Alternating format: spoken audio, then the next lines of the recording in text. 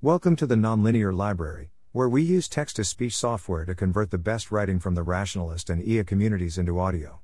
This is Iterated Amplification, Part 13, Supervising Strong Learners by Amplifying Weak Experts, published by paulfchristiano. Crossposted from the AI Alignment Forum.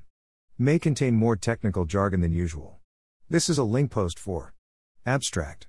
Many real-world learning tasks involve complex or hard-to-specify objectives, and using an easier-to-specify proxy can lead to poor performance or misaligned behavior. One solution is to have humans provide a training signal by demonstrating or judging performance, but this approach fails if the task is too complicated for a human to directly evaluate.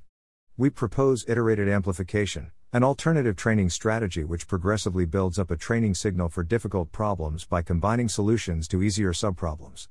Iterated amplification is closely related to expert iteration, Anthony et al., 2017, Silver et al., 2017b, except that it uses no external reward function.